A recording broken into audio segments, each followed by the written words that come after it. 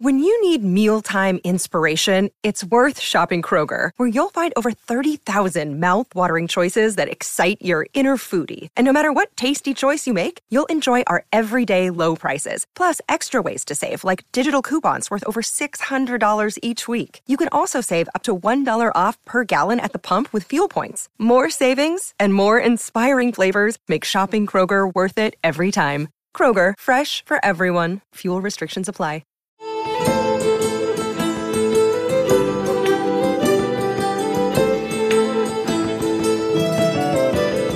I have understood that there are large herds of horses in a wild state in the country west of the Mississippi. The circumstances of the Old World have, beyond the records of history, been such as admitted not that animal to exist in a state of nature. The condition of America is rapidly advancing to the same. The present, then, is probably the only moment in the age of the world, and the herds above mention the only subjects of which we can avail ourselves to obtain what has never yet been recorded and never can be again in all probability. I will add that your information is the sole reliance, as far as I can at present see, for obtaining this. You will render to natural history a very acceptable service, therefore, if you will enable our philosophical society to add so interesting a chapter to the history of the animal. A rising nation, spread over a wide and fruitful land, traversing all the seas with the rich productions of their industry, engaged in commerce with nations who feel power and forget right, advancing rapidly to destinies beyond the reach of mortal eye, when I contemplate these transcendent objects and see the honor, the happiness, and the hopes of this beloved country committed to the issue, and the auspices of this day, I shrink from the contemplation and humble myself before the magnitude of the undertaking.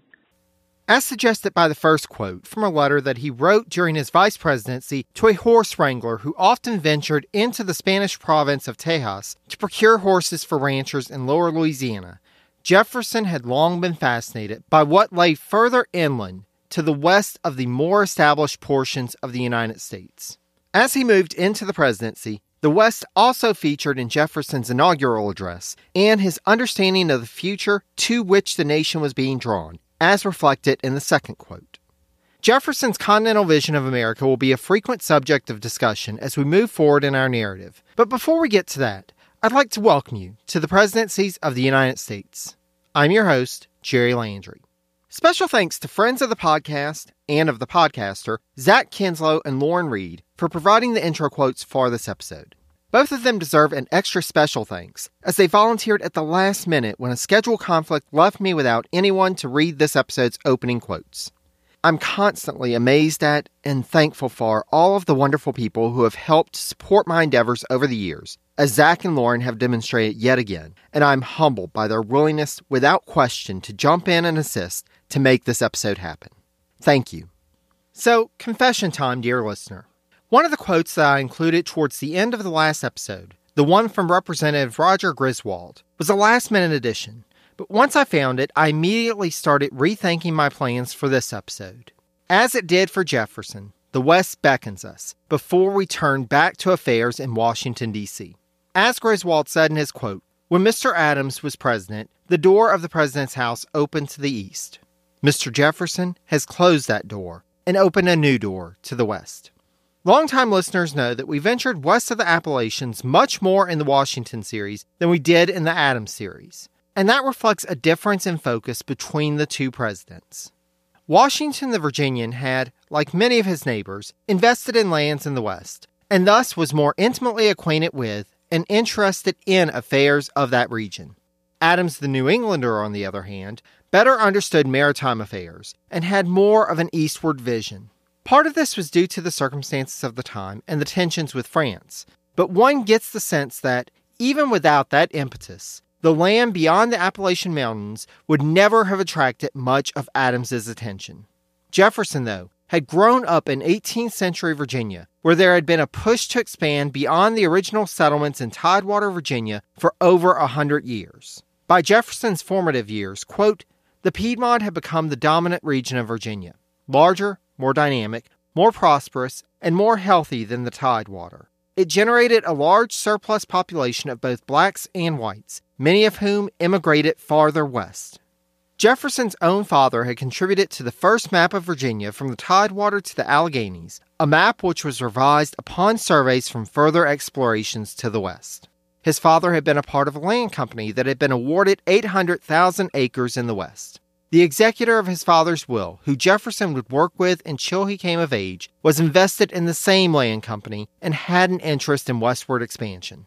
One of Jefferson's early instructors, the Reverend James Maury, quote, was interested in geography and fascinated by tales of the West. Thus, it is not surprising that the adult Jefferson would be interested in the affairs of that region. This episode is brought to you by La Quinta by Wyndham.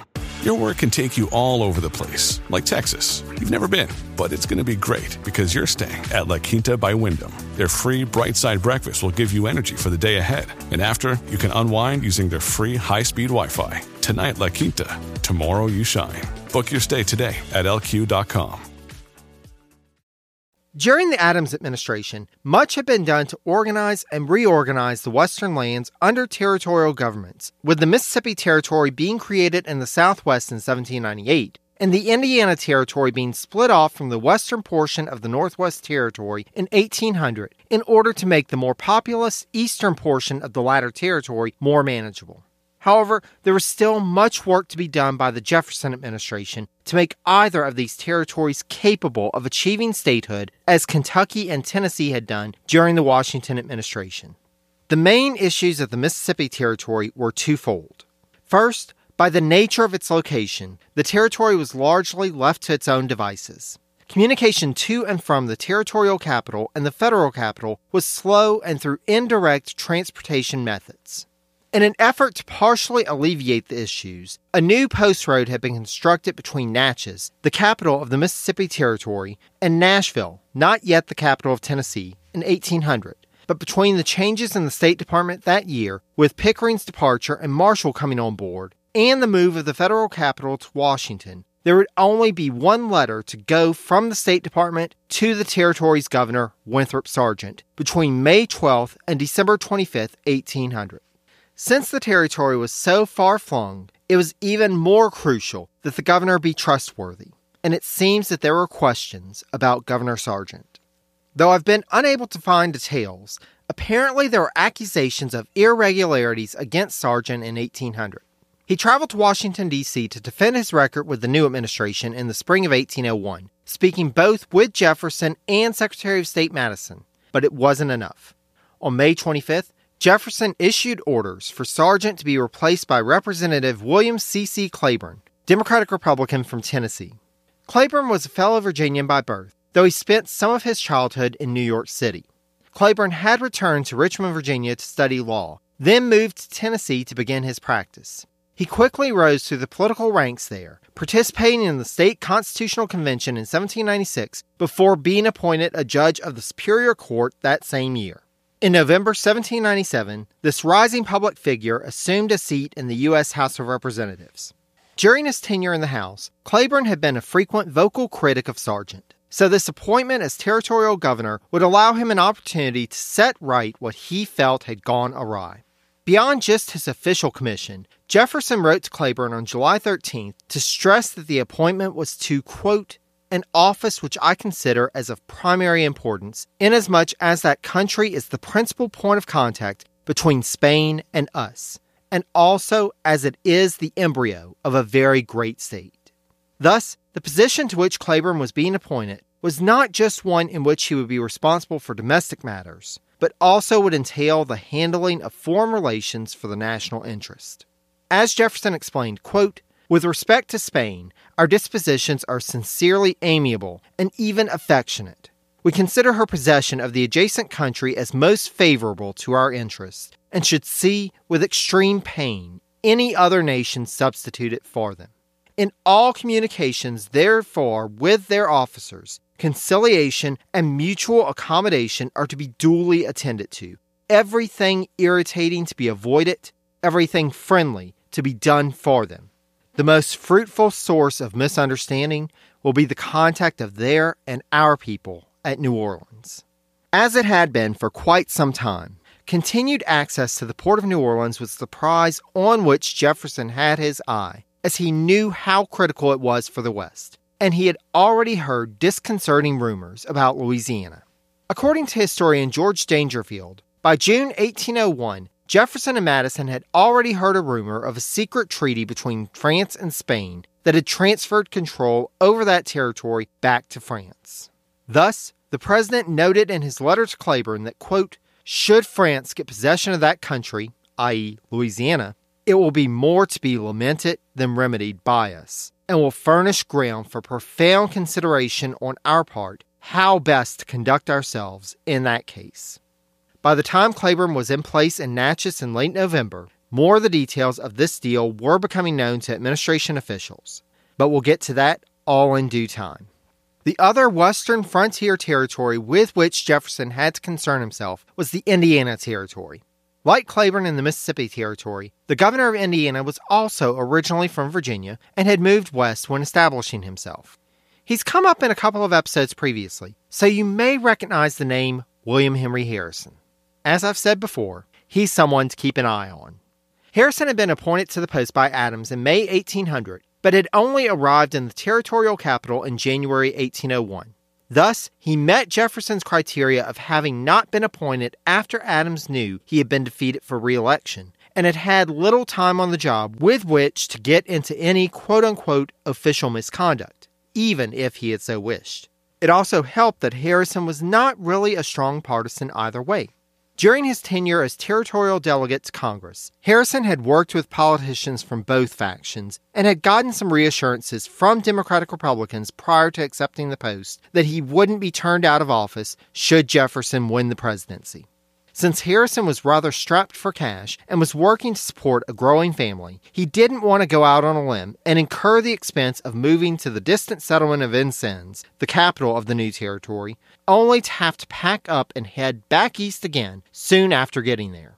For Harrison, the new position would prove to be a much-needed financial boon, for, as noted by Harrison biographer Robert Owens, quote, Governor of Indiana was easily the highest office Harrison could expect to hold at his age, and it offered a decent annual salary, $2,000, including $800 for being Indian Affairs Commissioner, and considerable power and influence. However, it would also entail a good amount of work. Harrison was responsible for cobbling together a new territorial government that could reasonably manage a far-flung territory.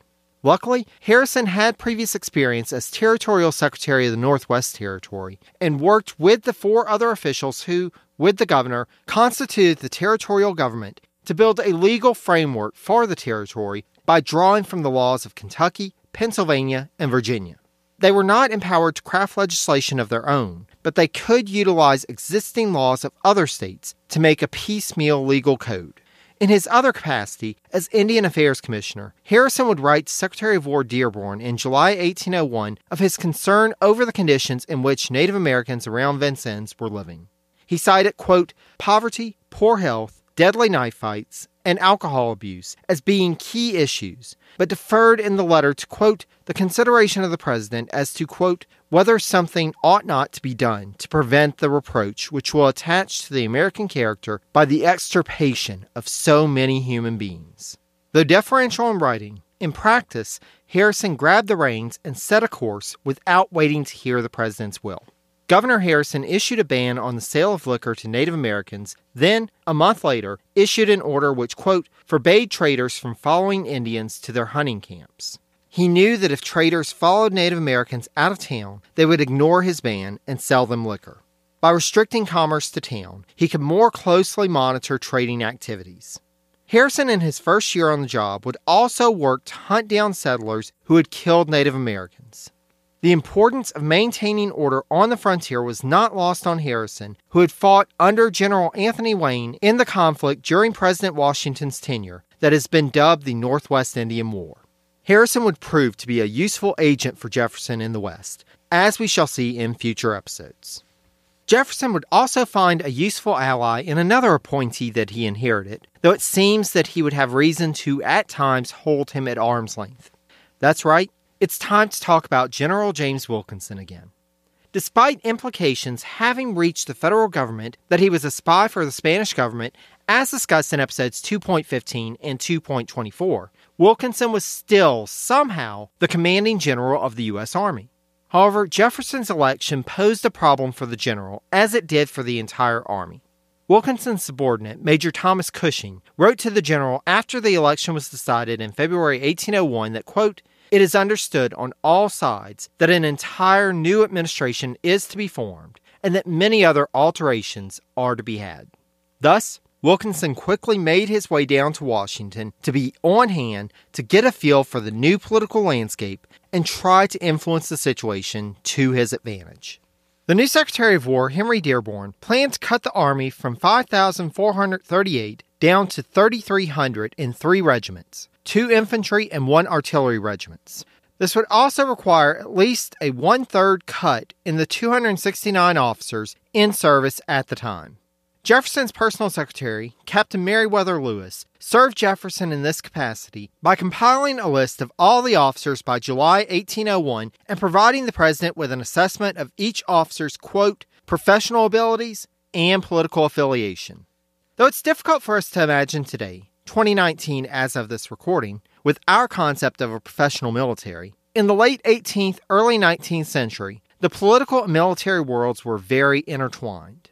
As we saw in the Adams series, military commissions were put forward and approved or denied with political implications in mind. Thus, in considering how to move forward with his reduction of the military, it was prudent for Jefferson to know who in the ranks were supporters, in staunch opposition, or apathetic in political concerns. In the civil ranks, Jefferson may have been more willing to leave Federalists in office, but in the military ranks, the administration would work over the course of a year to weed out many Federalist officers. Some were dismissed, but the administration also found ways of convincing them to quit, with Wilkinson serving as a tool to make that happen.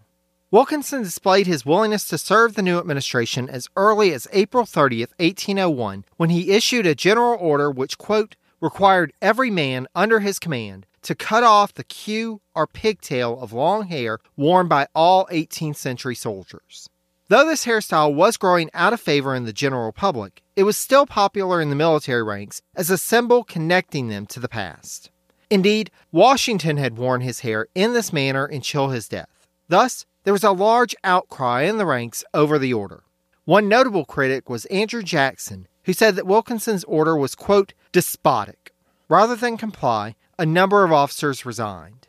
Wilkinson biographer Andrew Linklater speculated that, quote, had the general, i.e. Wilkinson, thrown his weight against the Republican reforms of the Army, the Federalist backlash inside its ranks and among former officers would have had a leader, and as Adams had recognized earlier, a disaffected Army could create a constitutional crisis with unpredictable consequences. It must be remembered that this was a time where Americans in general were fearful of a standing army, and with good reason. A certain general named Napoleon had just a couple of years prior overthrown the government of France and installed himself in power.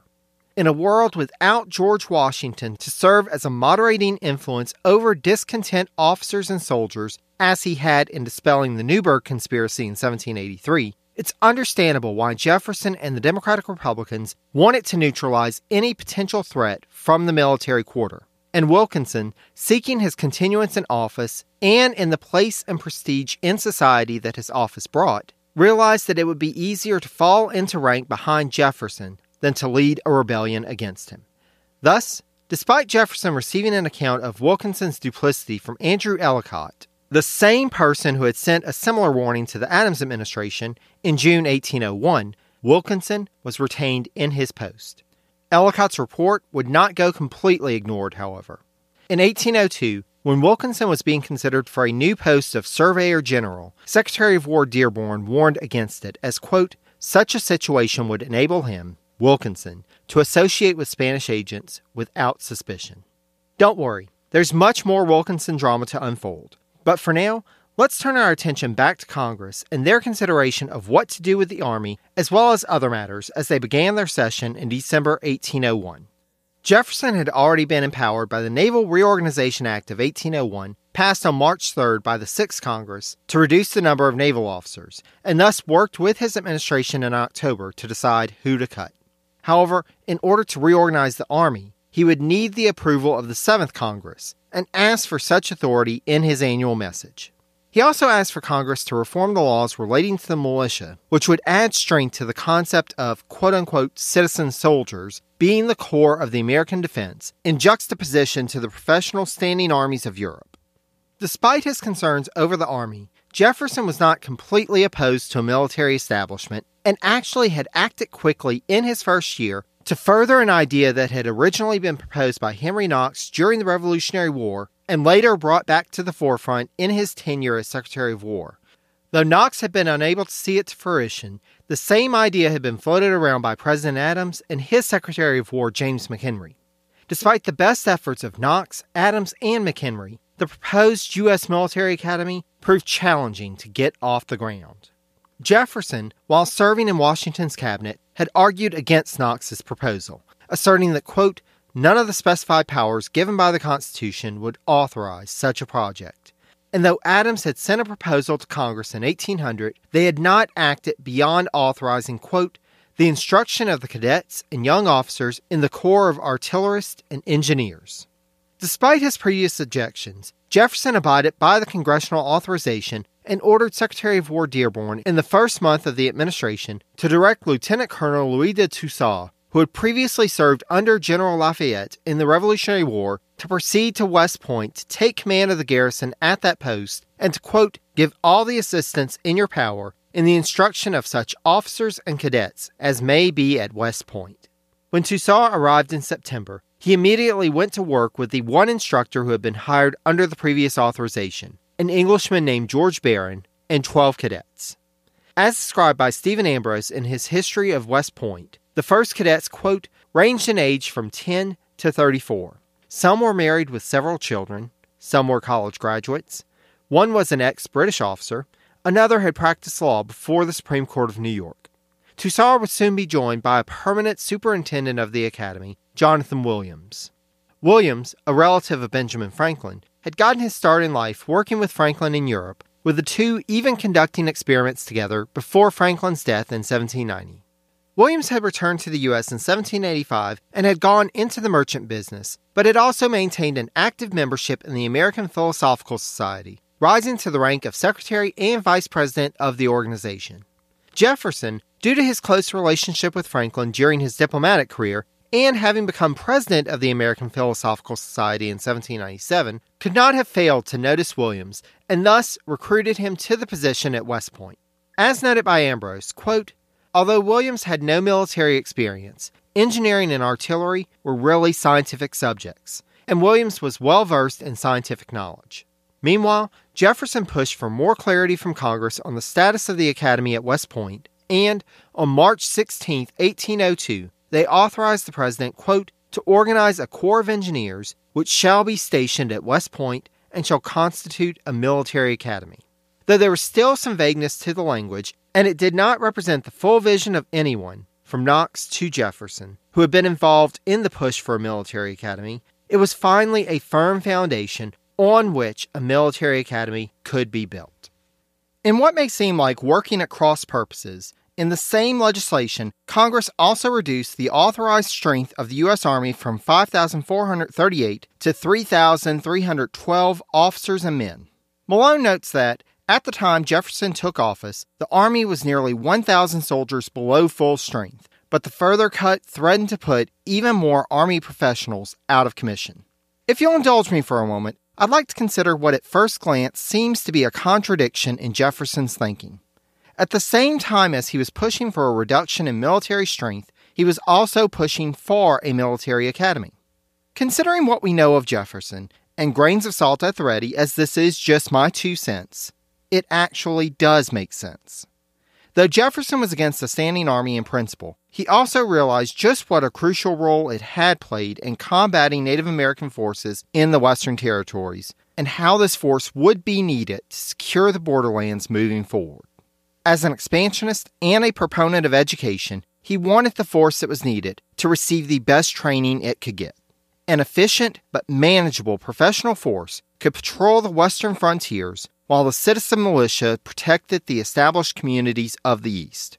This was certainly a rethink from the policies of Washington and Adams, and the military was not the only part of the federal government that both the president and the new Congress had their eyes on reforming. As the 7th Congress began, Jefferson had an advantage that his immediate predecessor Adams, and even arguably Washington, did not. The new Congress took its cue from him in terms of its agenda. Now, this isn't to say that he ruled with an iron fist, and Jefferson himself was the first to argue in favor of congressional prerogative and authority. However, he knew how to wield the soft power of the presidency. Jefferson had come into office with a strong public appeal, and he made sure to keep the lines of communication between him and Congress open. As Dumas Malone notes, quote, "The extent to which congressional members consulted him cannot be measured because of the lack of records of conversations. But he undoubtedly treated them with deference and valued their counsel, sometimes yielding to it rather against his own judgment. In view of his temperament and conscious effort to avoid all appearance of dictation, one would suppose that he left tactics to the field commanders as a rule. To that end, his field commanders in the new Congress took their marching orders from several points of Jefferson's first annual message, starting with eliminating taxes. Despite his Treasury Secretary's concerns, Jefferson called for the repeal of internal taxes in his annual message, and by April 6th, the president had in front of him for his signature a bill eliminating the internal taxation system. That same month, Congress also sent a revised Naturalization Act to Jefferson, which, per his recommendation, reduced the 14-year residency requirement down to a more sensible 5 years, as well as confirmed that children born abroad to U.S. citizens were also U.S. citizens, along with a few other clarifying points of citizenship and the process to obtain citizenship.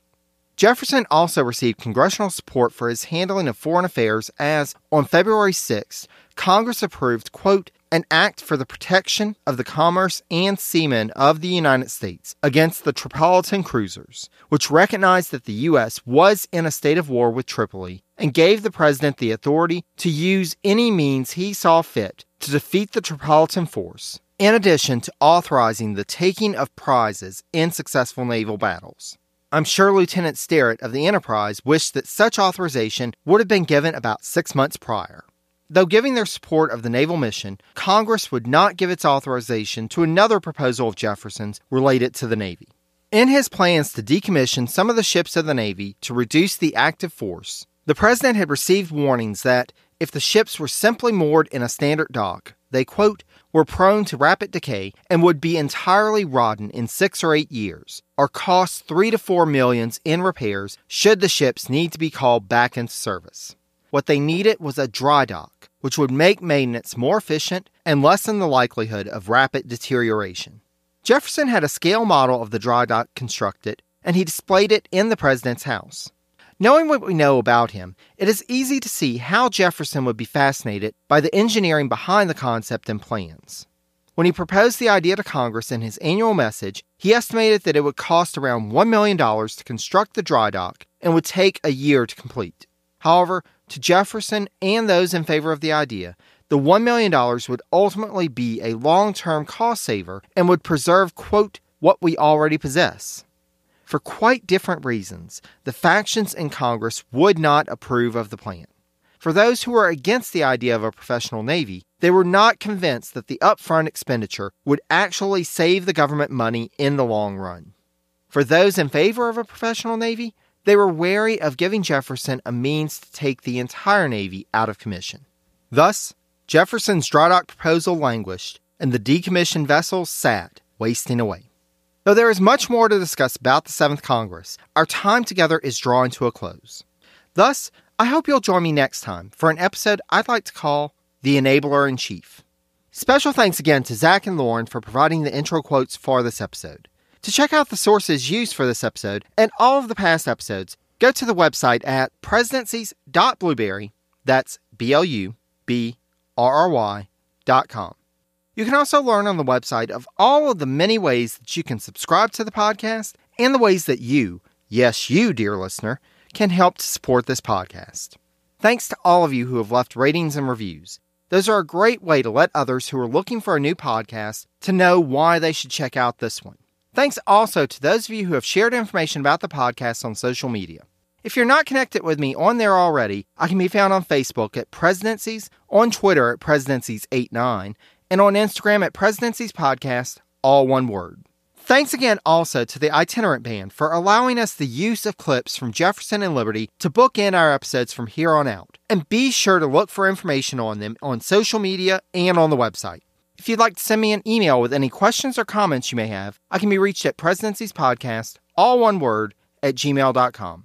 Finally, I can't thank you enough for taking the time to listen. Until next time, take care, dear friends.